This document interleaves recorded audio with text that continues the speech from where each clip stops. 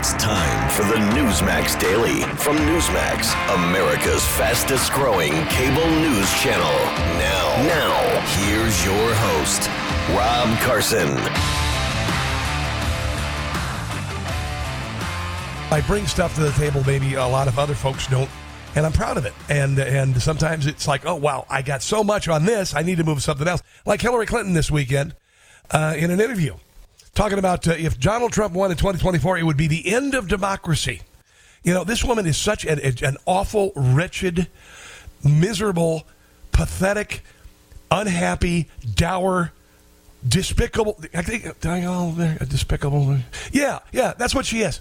If I were a betting person right now, I say Trump is going to run again. I mean, well, no kidding. He seems to be setting himself up to do that. And if he's not held accountable, then he gets to do it again. I think that could... Well, wait. Nobody held you account for the Uranium One deal and the $150 million donated to your stupid foundation that nobody knows what the money is used for. And nobody has ever held you accountable for the Russian dossier you paid for and the email server. The end of our democracy. Not to be too, pointed about it, but I want people to understand that we don't have a democracy. We have a representative republic. This is a make or break point. If he were, or someone of his ilk, were once again to be elected president, and if especially he had a Congress that would do his bidding, you will not recognize our country. I hate to tell you this there, sunshine.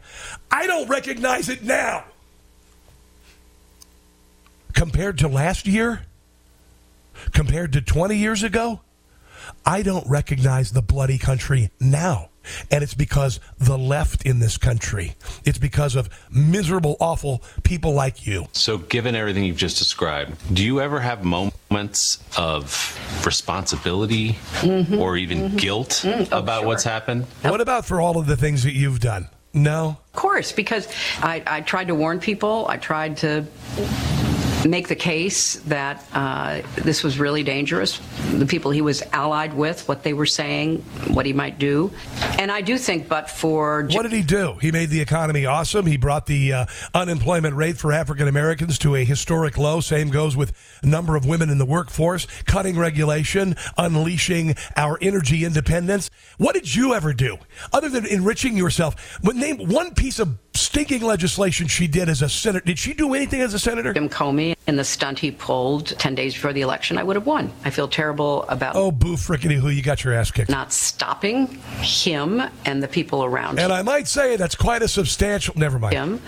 But I feel like now everybody can see for themselves what kind of leader he is. Yeah, he's great. Absolutely. I don't think that there were any giant motorcades and boat flotillas for you, Hillary. Here's a little bit more of Hillary Clinton, this just terribly dour, unhappy person. Despite what I see as the real dangers to our country, they turned out and voted for him.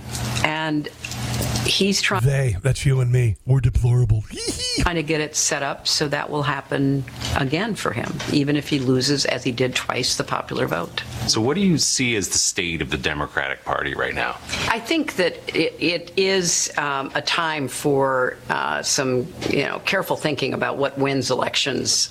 And not just in... Okay, so her only focus is on what wins election, not the dramatic lurch leftward of the Democrat Party. This woman, I swear to God. And deep blue districts. She's a movie villain. Where a Democrat and a liberal Democrat or so-called progressive Democrat is going to win. I understand why people want to argue for their priorities. That's what they believe they were elected to do. So, look, I'm all about having vigorous debate. And enriching myself using public office to do so. I think it's good, and it gives people a chance to be part of the process. But at the end of the day, it means nothing if we don't have a Congress that will get things done, and we don't have a White House that we can count on to be sane and sober and stable. Like the one that's right now, the White House right now, I would say it's none of those things, to be quite honest. More so than when Donald Trump was in office. You just hate him because he kicked your rather substantial rear end.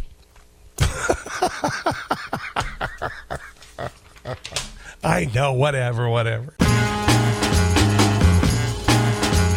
Women and Children's Hospitals in one of the birthing centers in Vancouver had 13 stillbirths in 24 hours.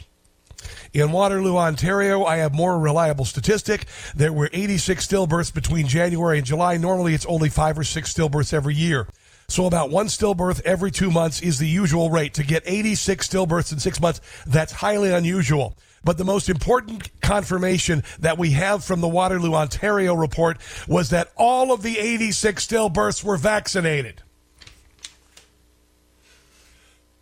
Do you think that maybe this is why women who are pregnant are leaving their jobs, or women who want to become pregnant are leaving their jobs rather than being subjected to the vaccine? Do you think maybe that could be part of it? I'm thinking that could be part of it.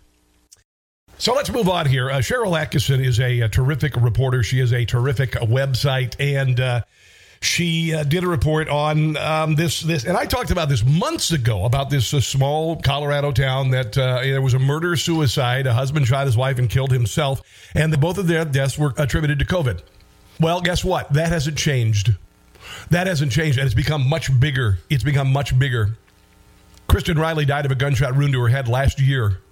Colorado officials actually list her cause of her death as COVID-19. Lucas Riley, the father, killed himself. They're still saying it's COVID. Coroner Brenda Bach in Grand County is where those deaths happened. Here is Cheryl Atkinson. I got a bunch of sound bites from this report. Here's number one. Grand County, Colorado. Rural country 100 miles outside of Denver. Thanksgiving 2020, Lucas Riley shoots his wife Kristen in the head, then turns the gun on himself, committing suicide. They have alcohol and drugs in their system and a history of domestic troubles. Hi. Grand County Coroner Brenda Bach explains how the small-town tragedy is exposing serious questions about the way COVID deaths are counted. I had a homicide-suicide the end of November, and the very next day it showed up on the state website as COVID deaths. I wonder why that. Why is that? Why is that? Why would somebody do that? Maybe to inflate some numbers? And they were gunshot wounds, and I questioned that immediately because I had not even signed off the death certificates yet. Wow. And the state was already reporting them as COVID deaths. My wife has a good friend at work, and her father died in a nursing home of natural causes. He had Alzheimer's. They attributed on his death certificate COVID-19. He had never been tested. Here's some more from this report, this brilliant report from Cheryl Atkinson. Bach says somebody somewhere had apparently run the couple's names through a database showing they'd tested positive for COVID within 28 days of their death, then recorded them as COVID deaths, even though they died of gunshots. If we look at the death certificates for the murder-suicide case, what will it say about COVID? Nothing. Absolutely nothing. I paid a forensic pathologist to do the autopsies on those 2 cases, and nowhere is COVID mentioned on those death certificates. When COVID first started, a couple months in, I was working at a car dealership, unfortunately. Something I had to do to pay the bills. And I spoke to an administrator at a hospital, nearby hospital, where I had gone by and driven by the emergency room just to take some video to see if there's, the lines of people to get in because of COVID and all that stuff. Nobody there. And I said, well, how's the COVID crisis? She goes, what crisis? She goes, what crisis? Here's Atkinson. Apparently, it was a typo with regard to COVID put on death certificates. Because there had been no COVID deaths within the geographic boundaries of Grand County in 2020, Bach was in a unique position to challenge the state's accounting. In many cities and counties, the numbers are too big, and the coroners would never know about discrepancies. Yep. Within a week of the murder-suicide, 2 more Grand This is called a microcosm. County deaths popped up on the state's COVID count. But 2 of them were actually still alive, and yet they were... Yeah, they actually attributed COVID deaths to 2 people who were alive. Counting them, had I not called them on it and asked them who those were, where were they from, all the information about it. And it's like, oh, well, that was a typo. They just got put in there by accident. Yeah, but this is just a small town, the coroner, honestly, seriously, there aren't other coroners involved. Oh, yeah, there are. It wasn't just happening in Grand County. Heads out here, feet are here. Dr. James Caruso is chief medical examiner and coroner for Denver. We remove the organs, we weigh them. I was told by some of my fellow coroners in the more rural counties in Colorado that it was happening to them, that they knew of. If The Wizard of Oz were filmed today, the Wicked Witch of the East, when they bring the coroner out, he'd say, yeah, it's not a house dropped on her. It was COVID. Issues where they had signed out a death certificate with perhaps I know you're thinking of the song. Trauma involved, and they were being advised that it was being counted as a COVID-related death. When it comes to counting coronavirus deaths, tell me what the story was of what you discovered early on, what was happening. Well, I think early on, the people signing the death certificates probably were doing it accurately, but at some level, maybe the state level, maybe the federal level, there's a possibility that they were cross-referencing COVID tests, and that people who tested positive for COVID were listed as a COVID-related death, regardless of their true cause of death. And the previous CDC director, Robert Redfield, under Donald Trump, said that local authorities, municipalities have a perverse incentive to diagnose COVID and put COVID on the death certificate. And that perverse incentive would be lots and lots of money. Oh, yeah, the governor of Colorado's not doing a D word for Richard about it. But months later, with a murder-suicide, there were still questions. Of COVID presumably means the death is thought to have been caused directly by COVID. Directly. And with COVID means? You had other underlying conditions. Okay.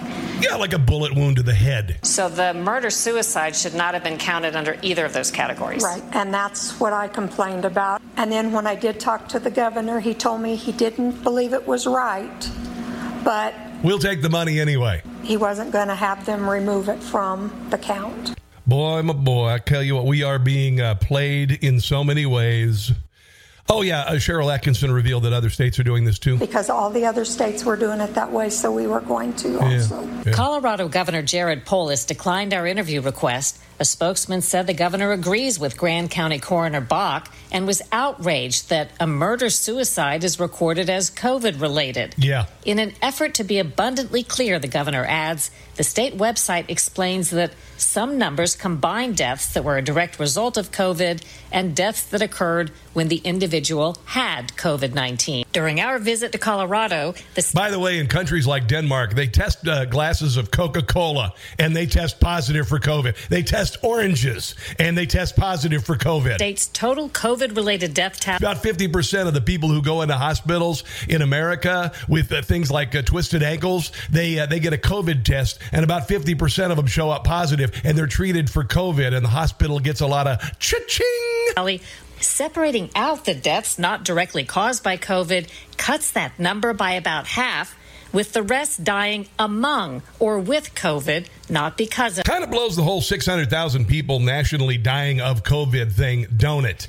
Yeah, just a little bit. Yeah. Here's Cheryl Atkinson talking about inflated numbers. And where is Dr. Deborah Birx gone? The obvious implications are huge. If such a significant number of Colorado's COVID deaths weren't directly caused by COVID or even related at all in some cases, and if that bears out in other states, it means the national totals we've heard since the start of the pandemic could be largely misleading. And it's kind of strange that 300,000 to 400,000 people apparently died under Trump's administration. But, not a lot being said about all the people dying during the Biden administration. So I think in this country, we've taken a very liberal approach to mortality. And I think the same time Colorado's coroners were challenging the death count, Dr. Deborah Birx of the White House Coronavirus Task Force was being asked about the same thing. Yeah. The intent is right now that if someone dies with COVID-19, we are counting that as a COVID-19 death. Well, I guess they just kind of admitted it then, didn't she? Yeah, she just kind of admitted it. So you're being played.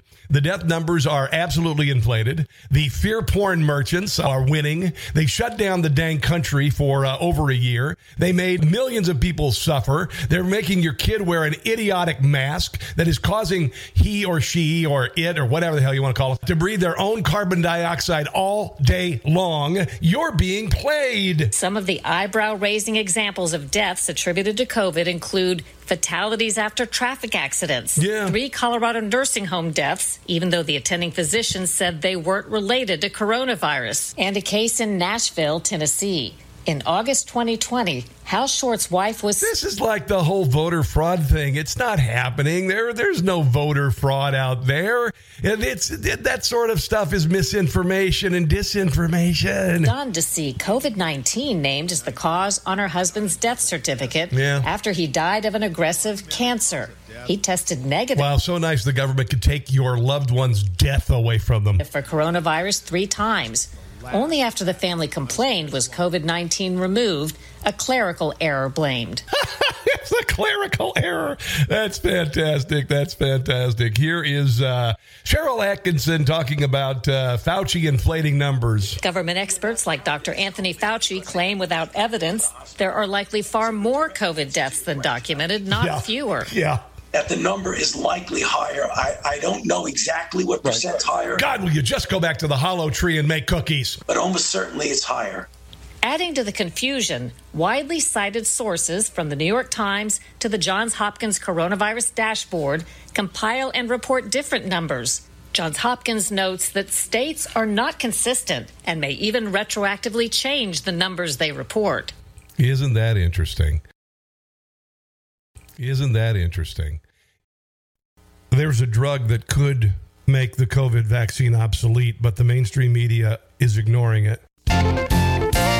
Take this jab and stick it. I ain't getting no vaccine. Joe Biden's stupid mandate, the dumbest thing that I've ever seen. Biden says take the shot or go home, so I'm walking out the door. Stick it. I won't take this crap no more. Joe Biden's been in D.C. for going on 50 years. And now he's trying to bring us down, playing on people's fears. I've seen a lot of folks in D.C. lie. I've seen a lot of pay to play.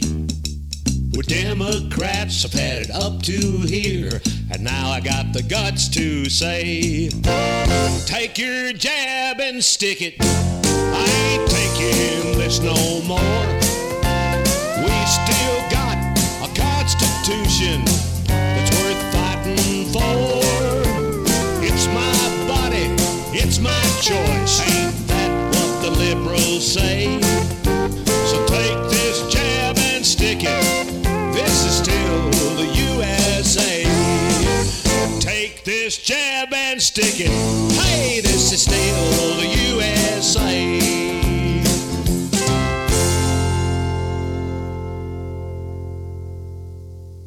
I don't know about you, but I am just done with the indignities. I am done with being ruled against by a ruling class in Washington, D.C. that I've been talking about for a very long time. They never have to sacrifice in D.C. They never have to give up anything in D.C. They never have to worry about having enough money to fill your damned car with gas before your next payday. They never have to do without anything. In the last couple of years, we have suffered so many indignities. We were told 15 days to stop the spread of a virus. 2 years in, we have a little gnome who's still telling us, now the vaccine really isn't doing any good. You got to get boosters. Boosters. Boosters. We have been told in the last year that we could not have a dissenting opinion. We could not have a dissenting opinion. The First Amendment is about defending offensive speech, that which is not popular. We've been told we can't question where the virus came from, even though there's a lab in Wuhan, China, where the virus came, where they were weaponizing viruses, and our NIH was funding it. We were told we couldn't question that Donald Trump was colluding with Russia. We've been told we couldn't question Hillary Clinton and her business dealings and the Clinton Foundation getting hundreds of millions of dollars and then shutting down after the election. We were told November 4th we couldn't question the election. There were 1 million people in Washington, D.C. on January the 6th, and they had concerns and they wanted them to be heard before the election was certified. And they went to the Capitol and they were invited in by Capitol Hill police in a crowd of people that were infiltrated by Antifa and FBI informants and FBI agents. They were invited in. They were walked in. 1,600 hours of videotape. They are not allowing us to see it. They're claiming that there were hundreds of millions of dollars done to the interior of the Capitol, and yet they opened 2 hours later. We have been lied to about so many things, and Washington, D.C. just keeps getting richer and richer and bigger and fatter. And I know that you're sick and damn tired of it, and I'm sick and damn tired of it. And I hate to start the show like this, but I'm really pissed off, to be quite honest. This happy American grandma, you figure out the acronym. Nancy Pelosi is a shrill harpy from hell who could give a rat's behind about you and me. She moved to Washington, D.C. and has become insanely wealthy. She's never built anything in her life. She's never created anything in her life. She went to Washington, D.C., and 3 years ago, she and her husband were worth $120 million. Now they're worth $300 million. We have a president of the United States who was supposedly the poorest member of the Senate for decades. He has 3 homes worth at least $10 million in value. We have an ex-president who's worth hundreds of millions of dollars. We have a socialist in the Senate, Bernie Sanders, who is a socialist, should be living in a kibbutz and eating gruel, and he's got 4 houses and he rents another one. Meanwhile, you and I scrape and save our entire lives. If we're lucky, we pay off a house after 30 years. And when we retire, we might use that to survive. The President of the United States and the Democrat Party want to pay illegals $450,000 apiece for crossing our border illegally, for separating the children from the parents because the parents had to be put in a detention facility, and most of us will never have $450,000 saved up for retirement in our entire lives. And we will get crumbs when we do retire. And Washington, D.C. marches on as big and fat as ever. It never ends. They never have to do without. And they move to Washington, D.C., and they spend their entire lives telling us how to live ours. They spend their entire lives how much we can eat, how much this is going to cost, how much money they can confiscate. They run a multi-trillion-dollar corporation on your money, and they act like it's theirs. I have said this for a while. The founders of our country who signed the Declaration of Independence, their concerns pale by comparison to the rampant, gigantic, wretched corruption of Washington, D.C. today. We are as bad as any banana republic, any third world country, and they want to lurch us even further left. They took church away from us. They took our businesses away from us. They took our schools away from us, our children's education away from us. Now they are subjecting us to unconstitutional mandates with an experimental vaccine. Have you had enough? Because I've had enough. So have you thought about term limits and wanting Congress to have term limits, both houses of Congress to have term limits? And I have, and I've been saying it forever. I think 2 terms for Senate, 4 or 6, I should say, for House. It's both 12 years, and you can't become one or the other. You have to just serve 2 terms as a senator, 6 terms as a House of Representative. Then you're done, and you can't lobby. That's what I say. But nothing seems to be done about it. And after watching some of Nick Tumbledi's videos, I've kind of gone, wow. And he joins us on the phone. He is the executive director of U.S. Term Limits. Hello, my friend. Nice to finally hook up with you here on the radio. Rob, it's a pleasure to be here. Thanks for having me. One thing that I found to be really compelling about some of the testimony that I've seen you do is that the Senate, particularly, I believe a little bit more so with the Senate, but with both houses of Congress, once you get in, it's like being a tenured professor. You're not going anywhere. Why don't you explain that? It really is. And, they have worse turnover in Congress than in the Soviet Politburo. They have worse turnover in the Senate than in the House of Lords. Congress has basically become America's most expensive retirement home. We have these senators who are in their 80s. They're sitting on committees to regulate Facebook, and they might not even know how to turn on a computer. Dianne Feinstein is 88. She got her first elected job 50 years ago. And we've seen how that's turned out for our country. The entire thing has just become a disaster. They have a 15% approval rating. They've got a 98% reelection rate. You tell me that system's not broken. And as you said, we've given these career politicians a chance. They have run the show for decades, and it's a dumpster fire. We have nothing but debt, dysfunction. We've got corruption. We've got abuses of power. You see this spending package that's being pushed now is the largest in history. They're just pouring gasoline on the inflation fire. And these career politicians have failed, and everybody knows it. But we're running out of time to change the system. So we want to take government back. We want to give power back to the people. And the way to do that, as you noted, is term limits for Congress.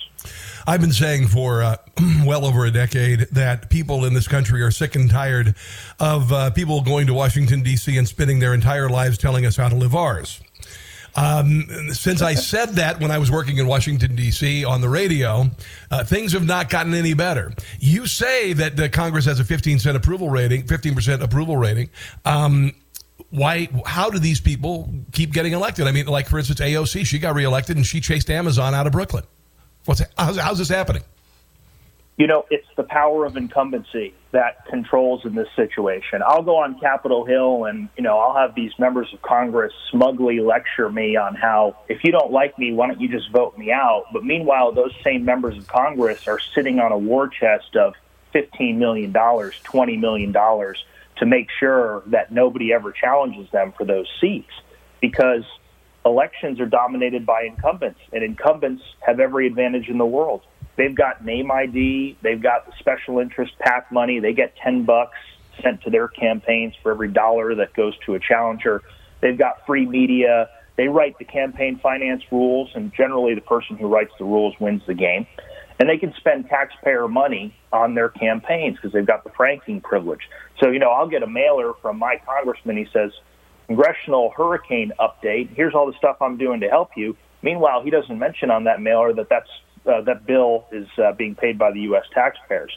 So when you take on an incumbent, it's not a fair fight. 90% of incumbents are either running unopposed or underopposed, meaning if they have an opponent, it's not a person who's running a serious campaign. And I don't know about you, but I don't want my elections to look like a Soviet grocery store. I want more candidates. I want more options. I want more principled people who are throwing their hats in the ring. And term limits is how you accomplish that, because when you have term limits, you are guaranteed an open seat on a regular basis. You are guaranteed to have that chance as a voter to change the system. And, we live in a representative republic. The voters are owed that chance to change the system and to turn this government around. Because right now, it seems like we're reaching the point of no return. I think we are reaching a point of no return, and right now we have people in Congress who are ruling against the will of the American people. If you look at all of the SS Titanic is taking on water. People are realizing that the country is going to hell in a handbasket, and they're tired of it. What sort of limits are you talking? With House versus Senate, what are we talking here for you?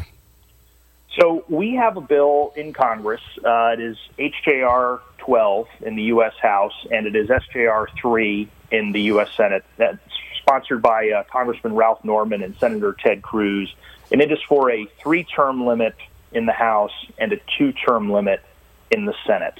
And we've got about 92 members of Congress who have signed a pledge to support that resolution and who have co-sponsored that. But I will tell you, getting members of Congress to vote for term limits is like getting turkeys to vote for Thanksgiving. The odds are very low.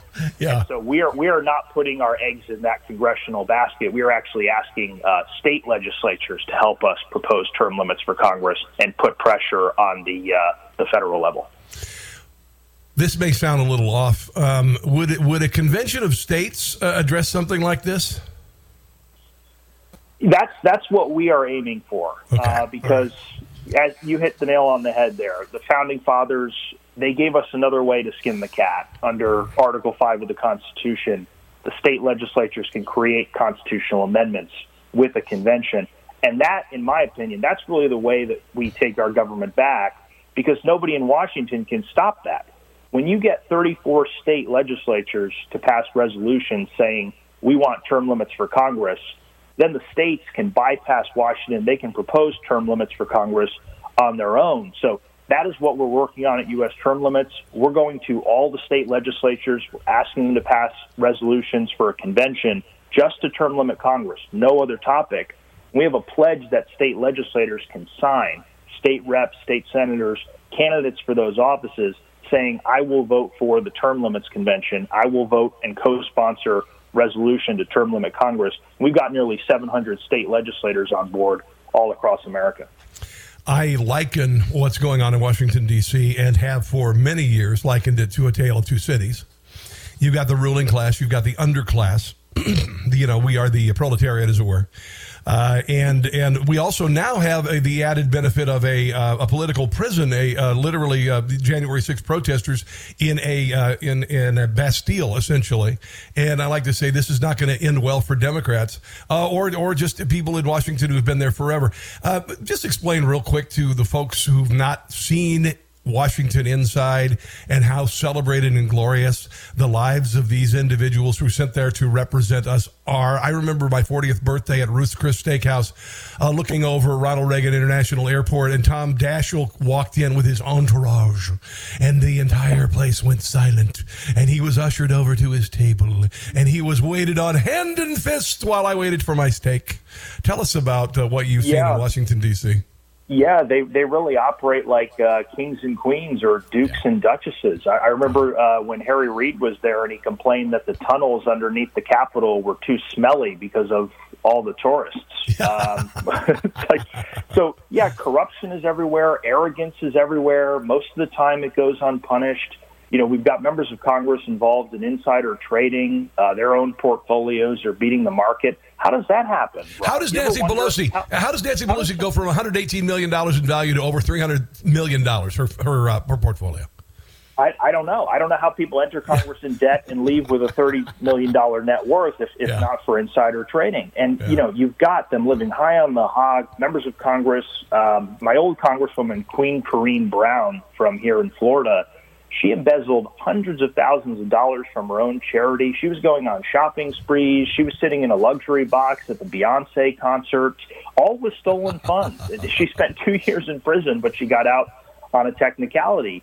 There are so many others who used their campaign funds for personal expenses. We had one member of Congress who spent campaign money to fly his pet rabbit across the country in first class on Air Force One.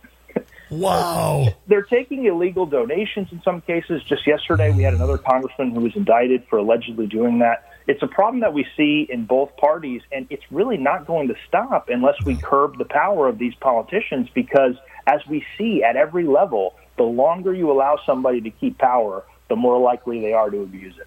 Yeah, I was reading yesterday, Joe Biden over the weekend, he was talking at that daycare center, and he said that for 36 years he was known as the poorest man in Congress. And he in 2017 paid $2.7 million for a house, and he has two other homes worth altogether a combined over $10 million. And he did it on $170,000 a year. Isn't that amazing? I guess he's got a hell of a money manager in Hunter Biden,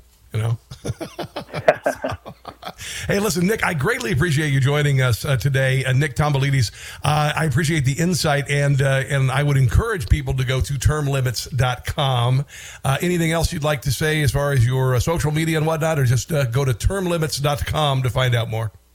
I would just say go to termlimits.com. A lot of people don't know this, but term limits for Congress is not just the most popular issue in the country, it's also the most bipartisan issue in the country. We've got 87% of Republicans, 80% of independents, 74% of Democrats on our side on this. So people are ready to see this happening. If you're sick of these decrepit, corrupt career politicians, these people who are enlarging the debt, they're kicking the can down the road, they refuse to live under the laws they force on the rest of us. If you are sick of all that, join this movement. Go to termlimits.com and sign up today, because we can get this done, and we can get it done soon. All right, Nick, nice talking to you, man. We'll have you on again sometime soon, okay? Thank you, Rob. Appreciate it. It's going to do it for the show today, guys. I greatly appreciate you. It's growing by leaps and bounds. Thank you for joining me in the meantime, and please share with others. Just go to newsmaxtv.com/podcast if you want all the digital platforms where it's available. And, of course, we're on Apple Podcasts. You can go there, or just the Newsmax Daily with Rob Carson, write a 5-star review. That would be awesome. God bless you guys. God bless our soldiers, both living and past, Gold Star families, police and all first responders, and you. Thank you very much. And until tomorrow, don't catch the stupid. Thanks for listening to the Newsmax Daily with Rob Carson. Check your cable guide or newsmaxtv.com, or watch free on YouTube, Roku, Apple, Pluto, Zumo, Amazon Fire, and your smart TV. Newsmax, America's fastest growing cable news channel. Check newsmaxtv.com for details.